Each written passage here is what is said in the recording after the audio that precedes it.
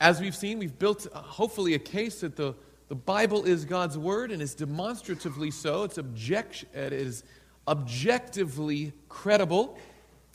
And in that Word, we see that there's this great struggle between, as we talked about, Michael and his angels and the dragon and his angels. And though God is a God of love, there is an enemy who has smeared that picture and has deceived, as the Bible says, the whole world and led each one of us into this problem. So now we find ourselves in a problem. Our iniquities have separated us. Our sins have removed us from that relationship with God, and the wages of sin is death.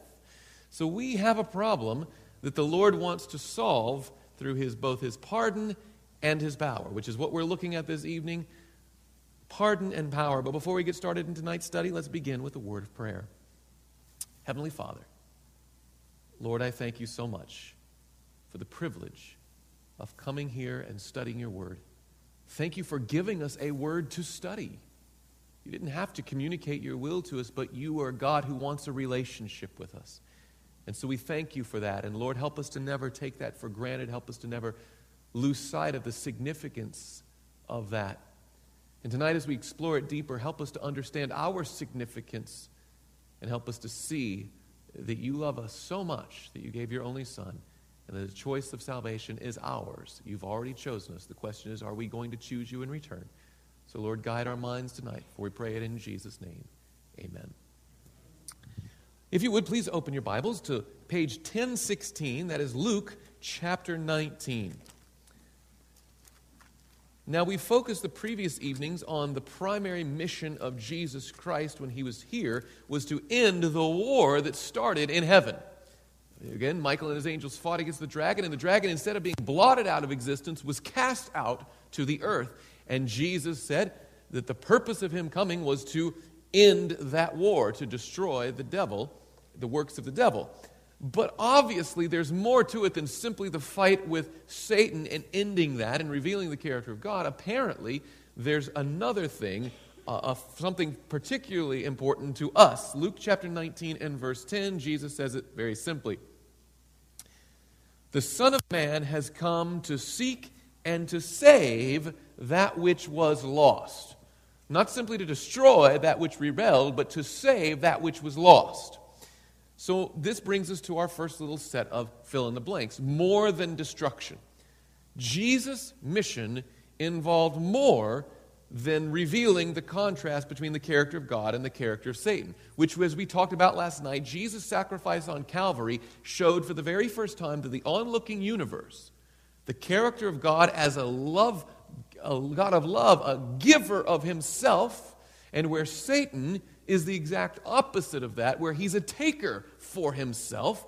Satan's not offering us freedom. What he offers is sin and death and destruction, and Christ offers us life. You know, the character of Christ and Satan was fully contrasted at the cross, but now the question could be, because we could ask the question, if God knew that Satan was going to do his rebellion, shouldn't He just killed him the minute he rebelled? Well, we looked at that wouldn't actually work. It would kill Satan, but it wouldn't kill rebellion itself, right? Because everybody else was saying, well, what happened? I don't understand. How did it happen? And then all of a sudden, instead of being punished for his sins, he would become a martyr for the cause of freedom. And other people say, he must have been onto something. Let's see what So he has to let it run its course. He casts him out, and then he sends his son Jesus to reveal his character, which Satan has smeared through his trafficking and trading and merchandise, if you will, slander, tale-bearing. And so now, the universe has seen, Jesus really is a representative of the Father, and the Father really is love. And Satan, for all of his claims of enlightened new government and new ideas and freedom for all, is a liar and a murderer just like Jesus said he was. If he had the opportunity, he would take the very life of God if it were put, and it's exactly what he did, right? So you could make an argument then, all right, now that Jesus Christ has demonstrated this character of God and Satan's mask has been unveiled, he is exactly the murderer Christ has said he was, why didn't God execute judgment on Satan right then when Jesus died on the cross? Say, you are a murderer. You have exposed yourself. That's what was in your heart all along. And the onlooking universe would say, yes, he deserves to die. So why didn't he? Why did he not just destroy Satan right then and there? I understand now why not at heaven, but why not at the cross when he was fully revealed as a murderer? Well, because of this very simple premise. God's plan involved the saving of sinners, not just the destruction of Satan. Okay, now this is a big distinction. Satan's doom was sealed when Jesus died on the cross. The Bible says he knows that his time is short. He knows it's game over. He lost. However, there's something more to God's plan. Notice, it's called the plan of salvation, not the plan of destruction. If it was merely the plan of destruction, right then and there, when Jesus died, Satan could have died too and say, aha, you get the justice you have coming to you. And Satan and all of his followers, every sinner that ever was, sin itself would be wiped out of the universe. But God's plan is more than merely the destruction of Satan. It involves the redemption of the lost. He wants to actually save sinners, not just destroy sin. So this is a bigger thing. And praise the Lord, we're under that umbrella. We fall under the, okay, now what do we do category, right? God's plan involved the saving of sinners, not merely the destruction of Satan. So, a pastor that I was working with at one point, an older gentleman, a wiser gentleman than myself, I'll give you that, explained to me one time, you can't just preach salvation. You can't just tell people they're saved, they're saved, they're saved. I said, well, why not? He's like, here's the thing. You got to get them lost first. Right? Think about this. Before you can get them saved, you got to get them lost. Now, that doesn't mean you make people lost, but most people don't have a clue what you're being saved from. For instance, you go to an atheist, an agnostic, someone who has no interest in the Bible whatsoever, and say, friend, Jesus saves. Saves what? What's my problem? You know, or you say, here's the cure. And you're like, well, what was the disease? I didn't know anything was wrong. Before you can give people the hope of what's a good thing, you got to understand the problem up there and to start with. Thus, you got to get them lost before you get them saved. And what I want to show you tonight is, friends, we're lost. But Jesus saves. Okay? The goal tonight is to show that we're lost, and without Jesus we have no hope, but with Jesus we do have hope. Okay? That's a very clear distinction. And we have two basic problems. Our past and our future. Everything in our past and everything in our future is the only two problems we have, but those are pretty significant problems. Let's take a look at them. Page 547, Isaiah chapter 59. Isaiah chapter 59. We've read this text before, but let's look at it again in the light of our problem here with the Lord. Isaiah chapter 59, starting with verse 1. Behold, the Lord's hand is not shortened that it cannot save. Praise the Lord for that. Nor his ear heavy that it cannot hear. So the Lord wants to save. His hand can do it, but he's not going to force anything on us, right? Verse 2. But your iniquities, and what's another word for iniquity? Sin, has separated you from your God. Apparently sin separates from God, who is sinless, right? Sin, your iniquities have separated you from your God, and your sins have hidden his face from you so that he will not hear. The issue is that it's not that he can't hear, and he can't see face to face. He could show up right now. But that would be death to us, right? We have separated ourselves from God by our sin, our transgression, our rebellion. That, of course, we got from Satan. He led us into it, but we bought into it, and now we're participants in his rebellion. So we've separated ourselves from him. Let's go to the New Testament, Romans chapter 5, page 1088. Romans chapter 5, page 1088. This is just a basic sermon on salvation and what it actually means to be saved. Romans chapter 5, we're going to go to verse 12. Again, that sin problem is what separated us from God, and Paul picks that up here in Romans chapter 5, verse 12. Therefore, just as through one man sin entered the world, of course that's we're talking about Adam. He began this problem, unleashed it into our humanity here. And death through sin, because the wages of sin is death. And thus death spread to all men because all sinned. right? It spread to all of us because we've all participated in that. Every one of us has. Now, this is an issue. Adam takes on the rebellion that Satan offered up voluntarily, by the way. I mean, at least you could say, well, Eve started it. Well, that's true, but the Bible makes it clear that she was deceived and Adam was not. You look at the biblical record. She had to be talked into it. Adam just comes along and is like, oh yeah, okay. Right? And I don't mean that as flippantly as it sounds, but think about it. She had to be step by step walk. The serpent had to talk her into it, and finally she's like, all right, I'll buy into it. I want this wisdom. Adam doesn't have a confrontation with the serpent. He just has his wife come up and say, here, take this. He's not beguiled, he's not deceived. He simply sees her saying, eat the fruit, and weighs that against God saying, don't eat the fruit. Thus, you go to Genesis 3:17. This is all parenthetical, but I'm just giving you some extra credit tonight, okay? When you go to Genesis 3:17, when God comes and confronts Adam with what he has done, he doesn't say, because you ate of the tree. He says, because you listened to the voice of your wife and ate of the tree of which I commanded you not to eat from. He's like, very clearly, she presented you with option A, eat the fruit, and I presented you with option B, don't eat the fruit, and you listened to her over me. You joined in that rebellion. You did what you wanted to do without any deception. You just did it. And thus, that idea that I'm just going to voluntarily join into this deception spread to all humanity. We have this bent towards this, and all of us have participated. Every one of us knows that we've done something we shouldn't have done it. And we knew when we were doing it was wrong, and we did it anyway. That's the spirit of rebellion. You know what you're doing, and you just do it. This is why we have this problem. In fact, back up just a couple passages here. From Romans 5, go back to Romans 3. Should be just one page back. Chapter 3, verse 23. Notice what it says here. For all have what? How many have sinned? All have sinned. And fall short of the glory of God. And of course, what was the glory of God that we talked about the other night? The glory of God is His character, who He is. All those things that God describes, that self-sacrificing, beautiful, lovely, merciful, yet just God, all of us aren't that because we've sinned. We've come short of the glory of God. We've participated in the rebellion of Satan. Let's flip quickly back to Isaiah, page 721. I'm not sure that that's correct. Isaiah chapter 64. I'm not exactly sure of the page number of that one. Isaiah chapter 64 and verse 6. And I want you to notice what this text says very carefully.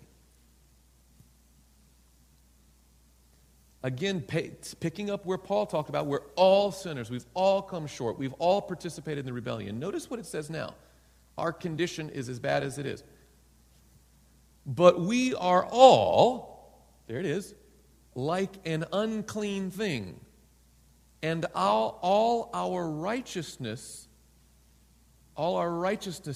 if you can, are like filthy rags. We all fade as a leaf, and our iniquities, like the wind, have taken us away. I mean, both the Old Testament and New Testament paint this picture that every single one of us has participated in the rebellion of Satan. We've all bought into his lies, and every one of us has joined in. And notice what the text says. It doesn't say that all of our unrighteousness is as filthy rags. Notice again, what does the text say?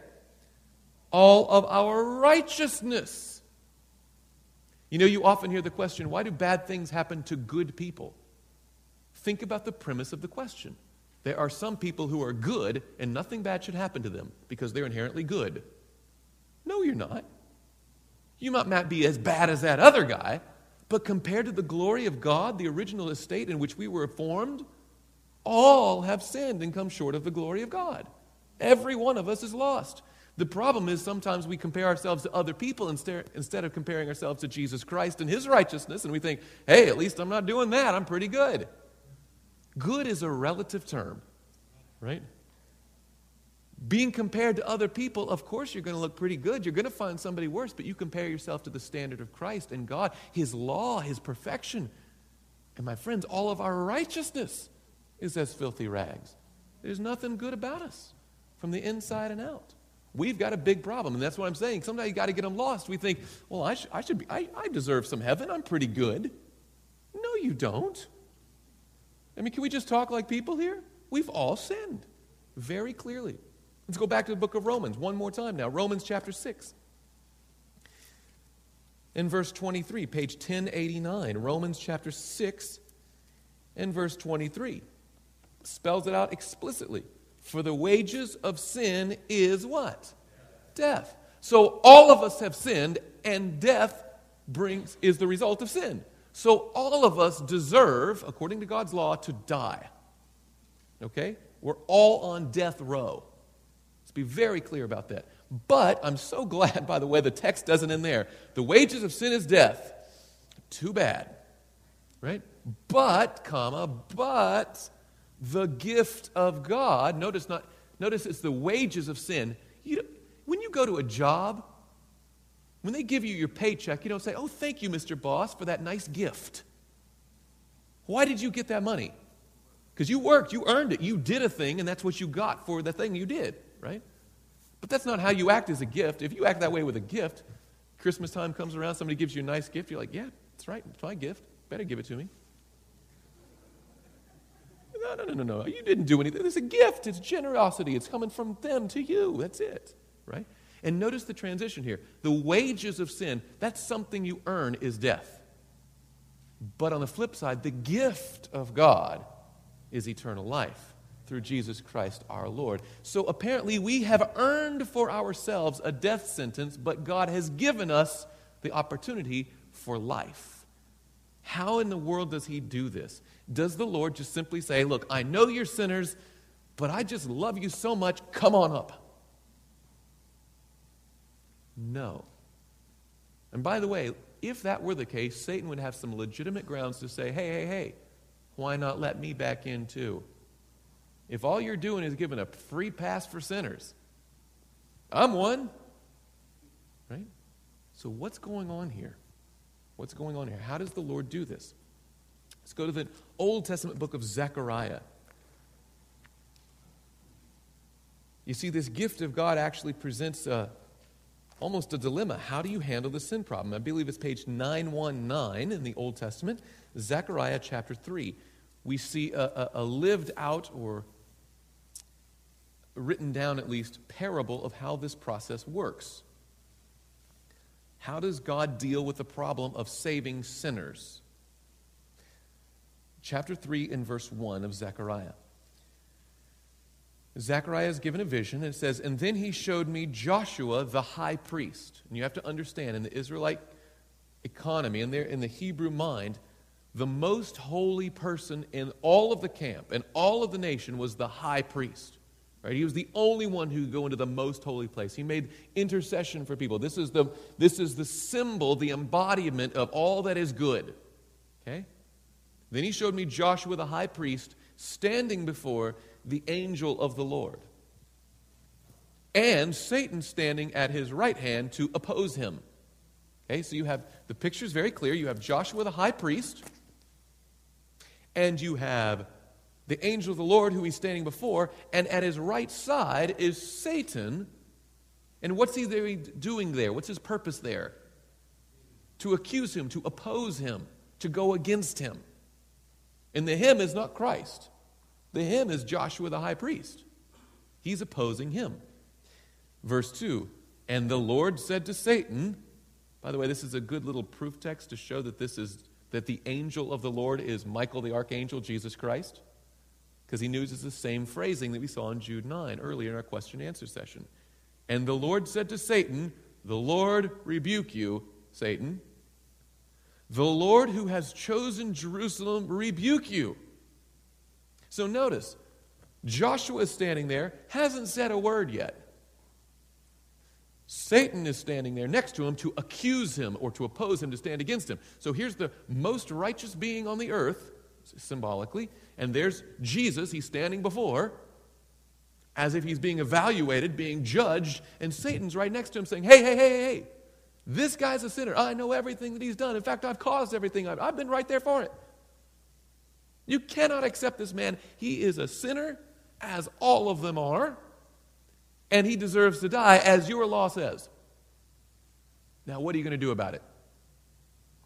Again, this is extending that idea that God is on trial. What are you going to do about this problem, God? And I love the Lord's answer. The Lord rebuke you. And how does he do this? Watch this now. The Lord rebuke you. The Lord who has chosen Jerusalem rebuke you. Is this, speaking of the high priest, not a brand plucked from the fire? Now, a brand sitting in a fire doesn't pluck itself, right? It takes an outside someone to come in and take it, snatch it out. Now, verse 3, Joshua was clothed with filthy garments.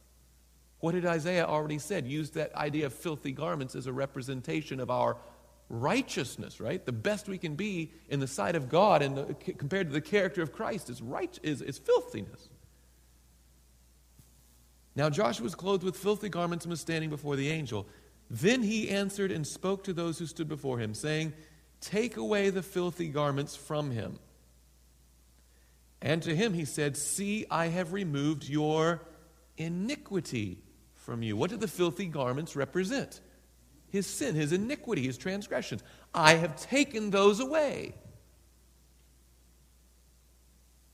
I have removed your iniquity from you, and I will clothe you with rich robes. So there's a great exchange. I'm going to take your garments of filth, and in place of them, I'm going to put rich robes on you.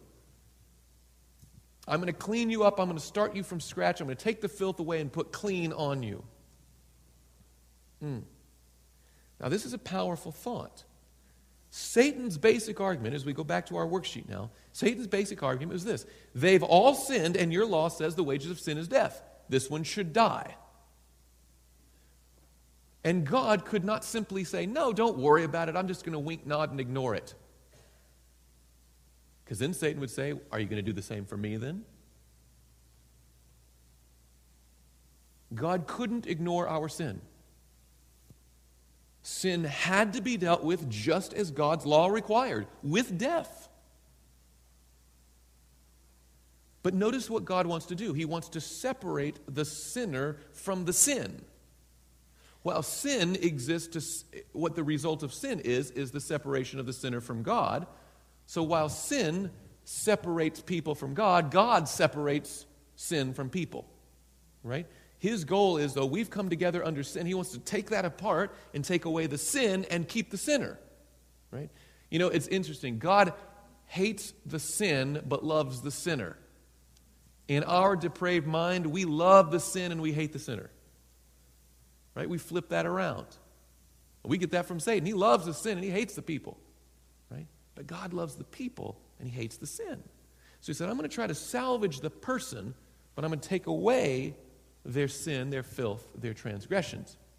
So, the Lord just takes off that robe and throws it on the ground, right? Those filthy garments. No. Because that would be the same thing as just taking away free of charge and just throwing it in the trash. Can't do it. All right, so the sin and the guilt is not going to be on you, but the law still has to be satisfied. Something has to die. So what does he do with those filthy garments? As we go to the book of Isaiah, page 710. Isaiah chapter 53. Back to the left several books. Isaiah chapter 53, starting with verse 4, a prophecy about the coming of Jesus. And notice what it says here. Surely he, that is Jesus Christ, has borne our griefs and carried our sorrows. Yet we esteemed him stricken, smitten by God, and afflicted, as though the Lord laid something horrible on him. Well, yes. But what was that something horrible that was put on Christ? Our sin. Watch this, verse 5 says it very clearly. But he was wounded for our transgressions. He was bruised for our iniquities. The chastisement for our peace was upon him, and by his stripes we are healed. What does God do with that robe of filthiness? He doesn't just leave it crumpled on the floor or just make it poof, disappear. No. He puts it on his own Son, Jesus Christ, and lays on him the iniquity of us all. In fact, watch this as it continues. It describes the trial and execution of Jesus to the letter here. Verse 6, all we, notice the same thing as Romans, the same thing as the Old Testament Scripture, all we, like sheep, have what? Gone astray. We have turned everyone to his own way, and the Lord has laid on him the iniquity of us all. Remember, he says, see, I've taken away your iniquity, but what does he do with it? He puts it on to Jesus Christ. I've laid on him the iniquity of us all. Verse 7 continues, he was oppressed and he was afflicted, yet he opened not his mouth. He was led as a lamb to the slaughter, and as a sheep before its shearers is silent, so he opened not his mouth. He was taken from prison and from judgment. Who will declare his generation? For he was cut off from the land of the living. For the transgression of my people he was stricken. And they made his grave with the wicked, but with the rich at his death, because he had done no violence, nor was any deceit in his mouth. Yet it pleased the Lord to bruise him. Now that's a strange text. This is his own son. And it says it pleased the Lord to bruise him. Is that because the Lord likes seeing people bruised? Of course not. He understands that what will come about because of this sacrifice will be the redemption of the lost. And that's what pleases him. Yet it pleased the Lord to bruise him. He has put him to grief. When you make his soul an offering for sin, he shall see his seed, his days. He shall prolong his days. Of course, he's going to be resurrected and live forever. And the pleasure of the Lord shall prosper in his hand. He shall see the labor of his soul and be satisfied. By his knowledge my righteous servant shall justify many, for he shall bear their iniquities. It's a powerful thought. But that robe of unrighteousness was laid upon Jesus Christ, who himself was the personification, the embodiment of righteousness. So what happens to us? Now that Christ has taken the old away, remember back to Zechariah chapter 3, and he puts clean garments on us. He gives us a clean start. Let's go to 2 Corinthians, page 1114. 2 Corinthians chapter 5. Very clearly shows us this transition in life. From the time we were robed in our own iniquity to the time that we've been clothed with Christ's righteousness. 2 Corinthians chapter 5 and verse 17. Therefore, if anyone is in Christ, he is an improved creation. Is that what it says? No. Christ didn't come here to tweak and to modify and improve just a little bit and make you a little bit touch better. It says he is a new creation. And just to underline how new you are, old things have what? Passed away. That's a nice kosher term we use when someone has what? Died. Right? The old stuff is dead. Old things have passed away. Behold, all things have become new. Right? And skip down to verse 21. Why is this possible? For he who made him who knew no sin, which of course is a reference to Jesus Christ, to be sin for us. Very clear. The Bible is replete with this theme that Jesus takes upon himself our sin, our transgression, our iniquity, our guilt, and on his shoulders, who himself was sinless, he died as the sinner, though he himself had committed no sin. For me, he made him who knew no sin to be sin for us. For what purpose? That we might become what? The righteousness of God in him. Notice that the goal is not just to have Jesus take away our sin, but us to actually become righteous. We're going to come to this in a minute, but keep that in mind. Of course, probably the most famous passage in all of Scripture is John chapter 3 and verse 16, page 1027 in your pew Bible. If you've never seen this text before, I hope you love it tonight. John chapter 3 and verse 16, for God so loved the world that he gave his only begotten Son, that whoever believes in him should not perish, but have everlasting life. Think about that with Romans. All have sinned and come short of the glory of God. The wages of sin is death, but the gift of God is eternal life. Here Jesus is on the cross, or at least looking forward to him being on the cross. It says, for God so loved the world that he gave his only begotten Son, that whoever believes in him should not perish, but have everlasting life. By the way, Isaiah chapter 1. Returning to a theme that we started talking about on night number 1, Isaiah chapter 1, page 654, and verse 18. Apparently the Lord wants us to think about this transition. The death to the old self and the life in the new, the sacrifice of Christ and him taking our iniquities, and thus we getting to be clean and have a fresh start in him. Isaiah chapter 1 and verse 18. Come now and let us do what? Reason together. What's another word for reason? Think.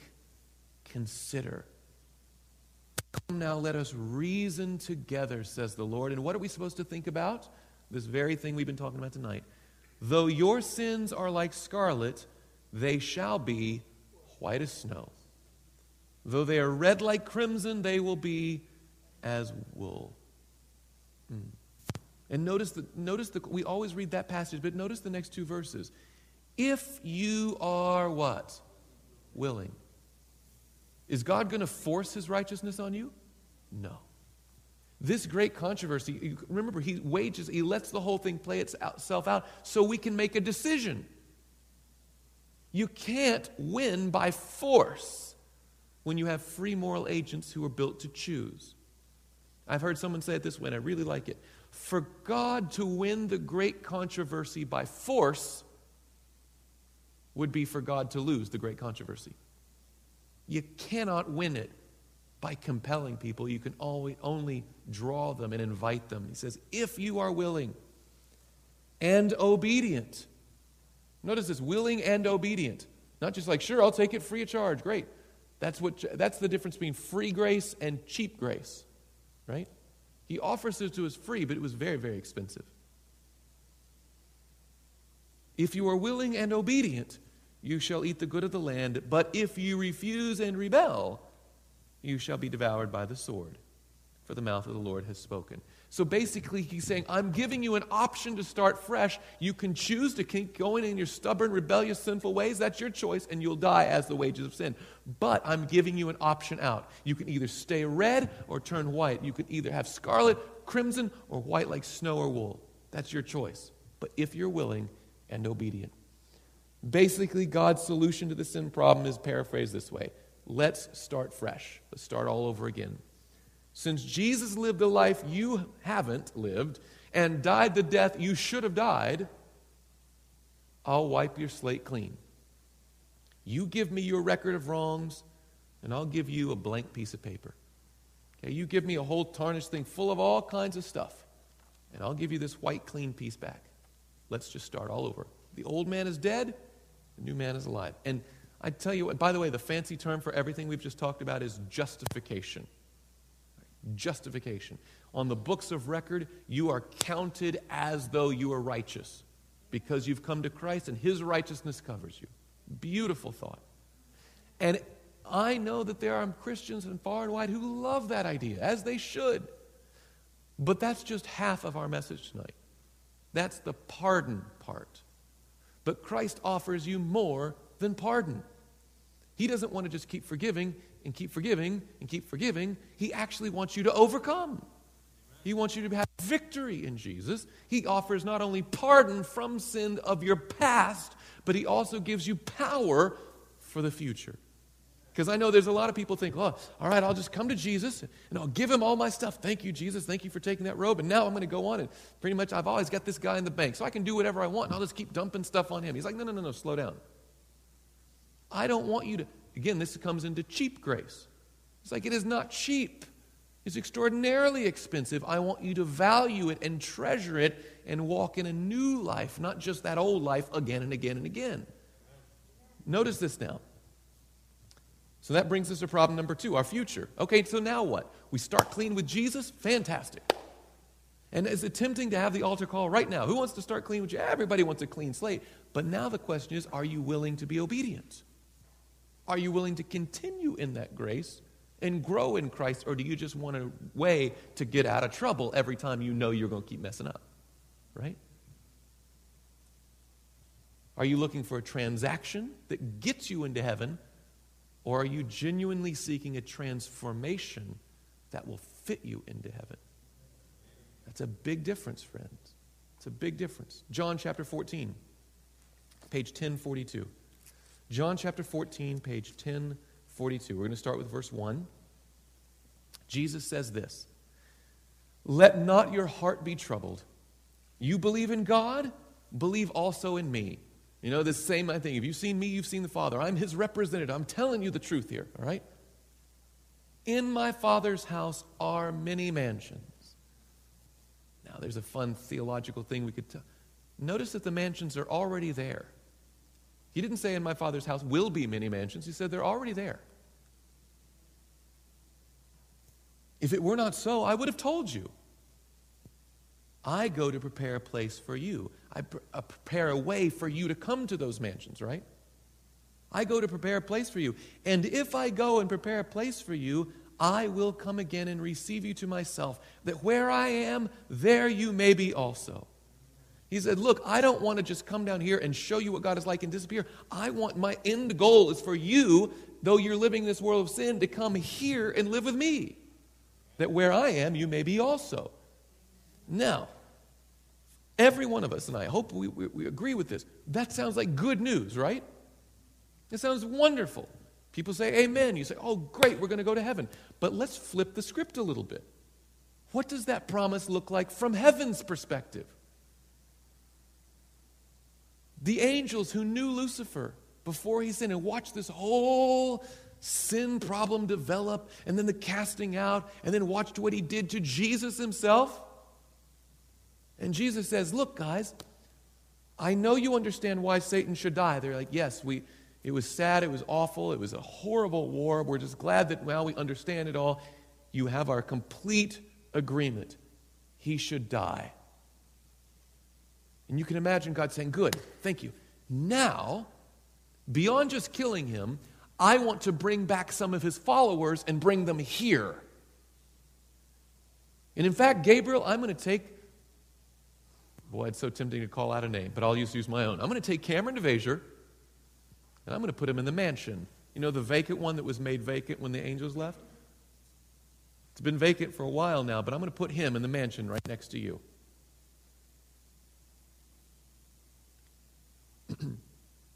I'm guessing Gabriel's like, slow down.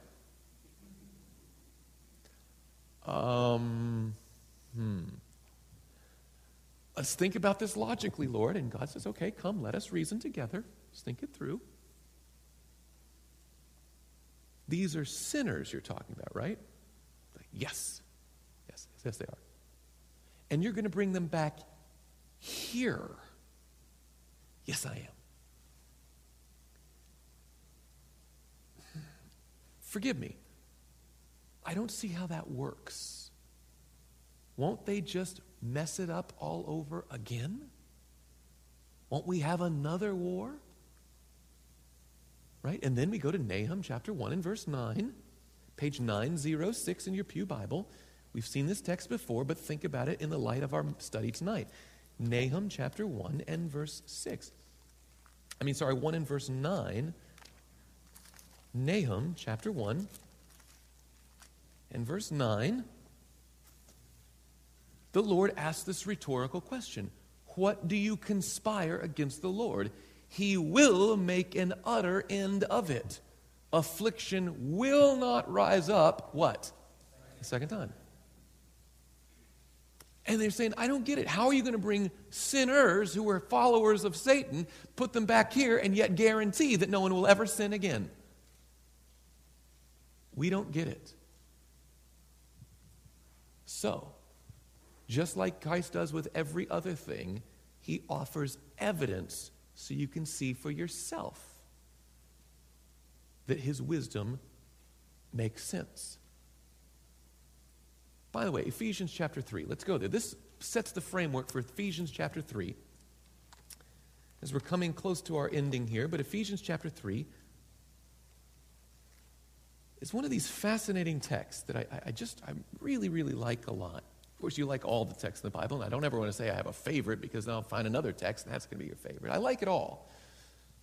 But Ephesians chapter 3 gives us some fascinating insight into the plan of salvation. Now we'll start with verse 8. This is the Apostle Paul writing, and thus I'm going to take it slowly because it's the Apostle Paul who's writing, okay? He has these long sentences and puts a lot of ideas in there, but let's break it down. Ephesians chapter 3, starting with verse 8. To me, who am less than the least of all the saints, this grace was given. Okay, so he says, I'm no better than anybody. In fact, I'm the worst of them all. But the Lord has given me this grace. He's given me this commission. Here's my job description. That I should preach among the Gentiles the unsearchable riches of Christ. Right? Now, if we were to say, what is Paul's job description? Oh, he was the preacher to the Gentiles.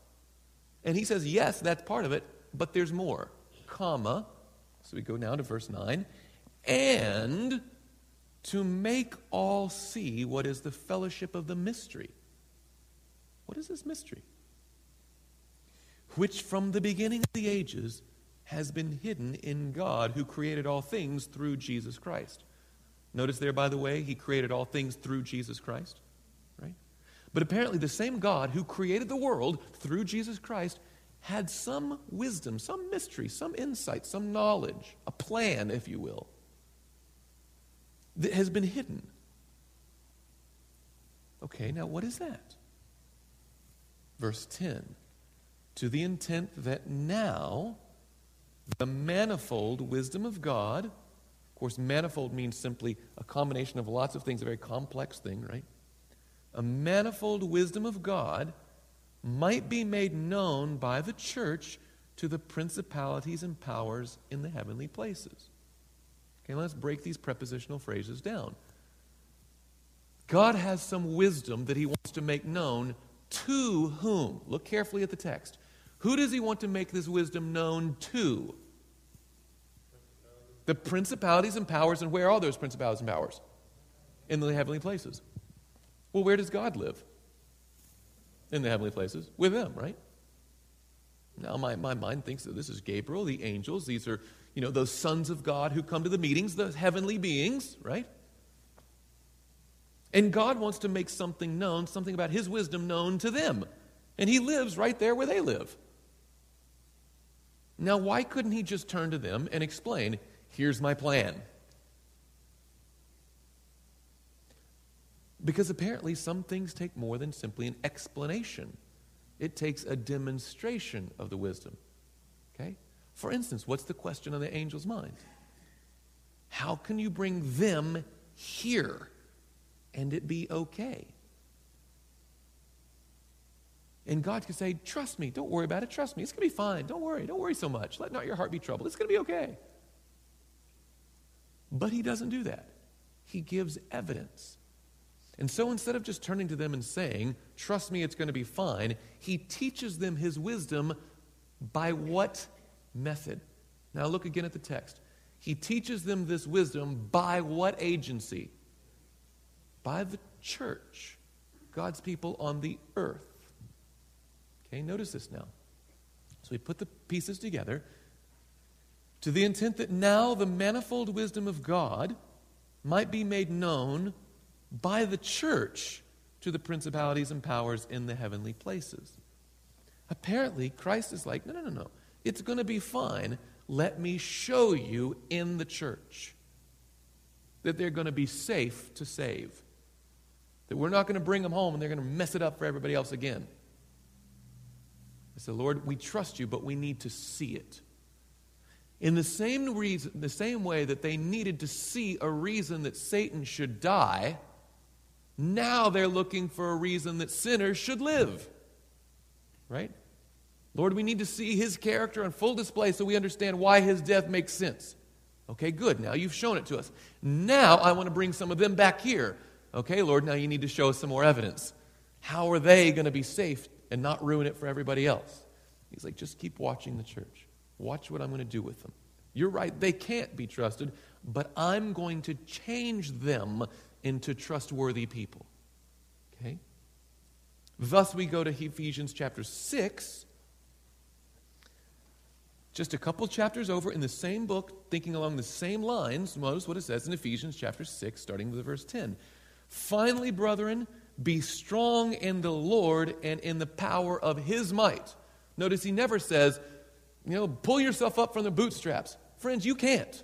If you try to step out against the devil, you will lose every time. Okay? But he says, finally be strong in the Lord and in the power of his might. Apparently, there is still power in the blood. It's not weak, it's not watered down, it's not diluted, it's just full strength power. Verse 11, put on the whole armor of God, that you may be able to stand against the wiles of whom? Notice it's not just that Christ can stand against them and you get to call his victory yours. No, he's like, now I want that victory that I have to be your victory. That you can stand against the devil in the same way that I stood against the devil. Be strong in the Lord. You can't do it, but in the Lord you can do all things. Put on the whole armor of God that you may be able to stand against the wiles of the devil. For we do not wrestle against flesh and blood, but against principalities and powers, and this time, and against the rulers of the darkness of this age, against spiritual hosts of wickedness in the heavenly places. Notice there's good angels and there's bad ones. There's demons and there's good. He's like, you're standing against spiritual things, and if you try to stand out on your own, you're going to lose. But you can be strong in the Lord. There is power in Christ. That you may be able to, watch this therefore. Verse 13, therefore take up the whole armor of God, that you may be able to withstand in the evil day, and having done all, to stand. He can try to come against you, and he can try to accuse you, and discourage you, and distract you, and dissuade you, and tempt you, and do all that he can. But if you stay in Christ, you can have victory. This idea of Christian victory is not an elusive daydream. It is possible, but only in Jesus Christ. Continuing on, let's go to 1 Corinthians. Look at some of these passages. This is going to be page 1105. 1 Corinthians chapter 10. These powerful promises of victory. Friends, we've been a victim before, but Jesus Christ is a victor, and he wants us to have that victory in him, in us. 1 Corinthians chapter 10 and verse 13. Look at the clearness of this text. No temptation has overtaken you except such as common to man. Okay, you're not fighting anything more than anybody else is. Okay? But God is faithful, who will not allow you to be tempted beyond what you are able, but with the temptation will also make the way of what? Escape, that you may be able to bear it. It's like, notice that you will be tempted. As soon as you make a stand for Christ, Satan's like, all right, let's see how good this commitment is. You think your mister's going to heaven? And he starts laying a trap for you. Temptation. And he's going to press hard, and he's going to press hard. But the Bible says that greater is he that is in you than he that is in the world. So you don't stand in your own strength. You surrender to Christ and say, Christ, I gave you my old life. Now I need to give you my new life. The only life I have is in you. And in that power, you can be victorious according to Scripture. Let's look at Philippians chapter 3. Philippians chapter 3, page 1189.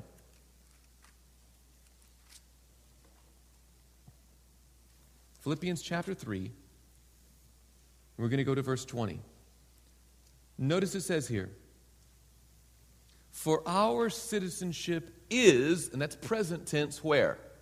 In heaven. When you come to Christ, he accounts you as a citizen of heaven. You have a place there because of Christ. He says, I go to prepare a place for you, and if you sign up under me, if you surrender to me one of those slots in a mansion, there is a place for you in heaven. Your citizenship currently, present tense, is in heaven, from which we also eagerly await for the Savior, the Lord Jesus Christ. So Christ is there in heaven, but our citizenship is there already. On paper, we're there. We're just not there in person yet. Now notice what Christ is going to do when he returns. Verse 21. Who will transform our lowly what? Body, that it may be conformed to his glorious body, according to the working by which he is able even to subdue all things to himself. Notice the thing that we get when Jesus returns is a new body. Praise the Lord. These bodies that run down and age and wrinkle and have all kinds of joint problems and diseases and ends up in death.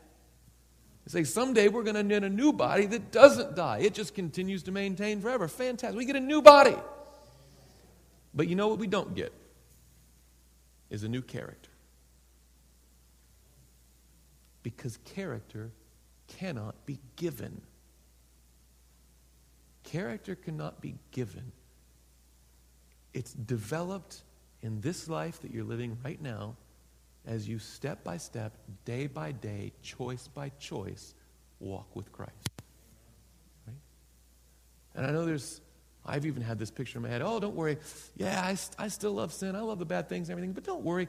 I'm going to change on the way up. Right? But Christ isn't going to change your tastes without your consent. He says, if you're willing and obedient. Do you ever think about this? Jesus is going to be in heaven, and man, when I was younger, my mom would ask me this question. It bugged the daylights out of me. I hated this question. Because she was right. Oh, it's awful that she's right and I'm wrong, and I hate it.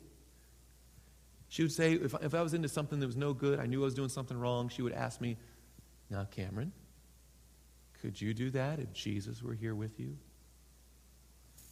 Of course I can't do that. He would ruin all my fun, right?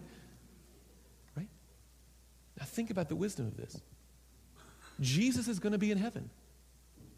And God's law is going to be the standard of life in that society of angels. If we don't like the things of God now, He's not going to force you to like Him then. Because, by the way, if you force someone to like Him, it's not them liking it, right? So, yeah, He can give you a new body. A body is just pieces and parts. It's dust of the ground, you know what? No big deal. But a new character, that's up to you. He says, I'm offering you a clean slate. I'm offering to forgive everything in your past. And the future, through my strength, is just as clean as your past.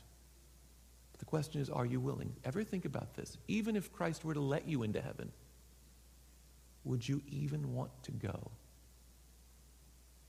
Or are we more comfortable here? If we're in Christ, our citizenship is in heaven. And think about it. Are the things that you like, are the things that you do, are the things that you're most drawn to here, are they going to even be available to do up there? And if not, we need to seriously reevaluate. Have I just been looking at Jesus as my ticket to get in?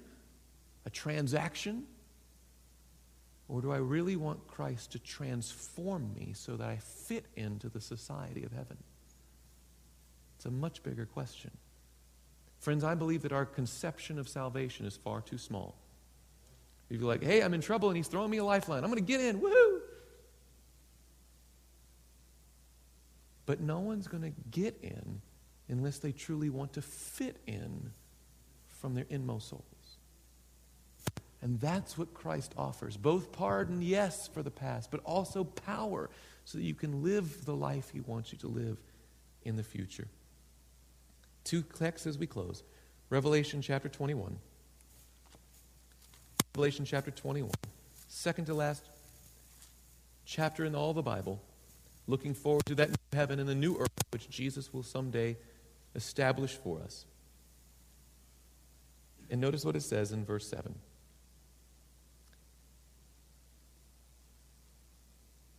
He who overcomes shall inherit all things, and I will be his God, and he shall be my son. I think far too many of us want the sonship of God and the brotherhood of Jesus Christ, but have really no interest in overcoming in the power that He offers us. We need a bigger conception of the plan of salvation. He doesn't want to save us in our sins. He wants to save us from our sins. And that's a big difference. And you might see sitting there, but I can't do it. I simply can't. And I would say to you, you're right. And I'm not going to end with that. I'm going to give you some hope. But, right? Left up to your own, each one of us is doomed. But in Christ, there's power for victory. Notice Philippians chapter 1. Philippians chapter 1, page 1129 in your pew Bible. Philippians chapter 1 and verse 6. Being confident of this very thing. Where should we find our confidence? Friends, it's not in yourself. Well, I don't want to stir up a hornet's nest, but let me tell you something. This concept of just be yourself, follow your heart, it's ridiculous. The Bible says the heart is desperately wicked. Who can know it? It's deceitful above all things. The Bible never says just be yourself. It says, no. Get rid of your old self. Be the new person you're supposed to be in Jesus Christ. Don't be a tweaked up, remodeled version of you. Get rid of the old self. Die and live in Jesus Christ. Being confident of this, verse 6, that he who began a good work in you will do what? Complete it until the day of Jesus Christ. Notice the burden of victory is not on you, but it's on God and His Son, Jesus Christ. He says, he who began the good work will finish it. Friends, the Lord has already begun a work in you. You're here. But He wants to finish it. He doesn't want you to start it and claim victory. All right. No. That's great. Now let's keep going. Let's keep walking. Well, how long do I have to walk? As long as you live. Until the day of Jesus Christ, until He returns. Remember, brother, now you are the children of God, and yet it has not yet been revealed what we shall be. But we know that when He is revealed, we will be like Him, for we shall see Him as He is. Right now, you can be a child of God. You can be called good in the books of heaven. Fantastic. But God wants more than merely to call you good. He wants to actually make you good and transform you into the image of Jesus Christ. Notice as we conclude, God isn't satisfied merely calling you good. He actually wants to make you good. God's plan of salvation is more than a mere transaction to get you into heaven. It's an entire character transformation that will fit you for the society of heaven. Friends, I'm going to make an appeal tonight. And I'm not asking you to get baptized. I'm not asking you to do anything. But I do want to ask you this. If Christ were to come and offer you all that He offers you, which is both pardon and power, if He were to offer to take you to heaven, would you even want to go? Would you even want what He offers? Too many people want the first part. Lord, clean up my record, make me good on paper, and leave me alone in person. No. He says, no, I want you good on paper, and I want you good in person. I want to actually change you into the image of my Son. We're going to sing a closing hymn tonight. We're going to sing a hymn. And what I'd like you to do is just very simply, if you would like to make that commitment to Jesus Christ, you might have made it 1,000 times, but if you want to recommit to Jesus Christ, that's praise the Lord. I'd like us to stand as we sing this song. I'm guessing that many of us here want to have that commitment to Jesus Christ. And as we sing our closing song, which will be number 279 in your hymnals. Only trust Him. Only trust Him. Don't trust yourself, only trust Him. But if that's the commitment you want to make, and it might be a recommitment, but you want to stand and affirm that, I'd like you to stand as we sing this song, Only Trust Him. Hymn number 279. 279, Only Trust Him. If that's your commitment, I want you to stand. Now, as we're singing, if this is the first time you've ever made that commitment, or you've been away so long it might as well be the first time, let's be honest, and you want a little extra prayer, you want some counseling, you want to have some people give you a little extra prayer cover, and you say, Lord, I want to recommit publicly. I want you to come down front, okay? Everybody standing is for recommitment, but if you want to commit for the very first time, or maybe it feels like the first time because it's been so long, you want to come and make that commitment fresh to the Lord tonight, I want to invite you to come down front. Let's sing that hymn, Only Trust Him.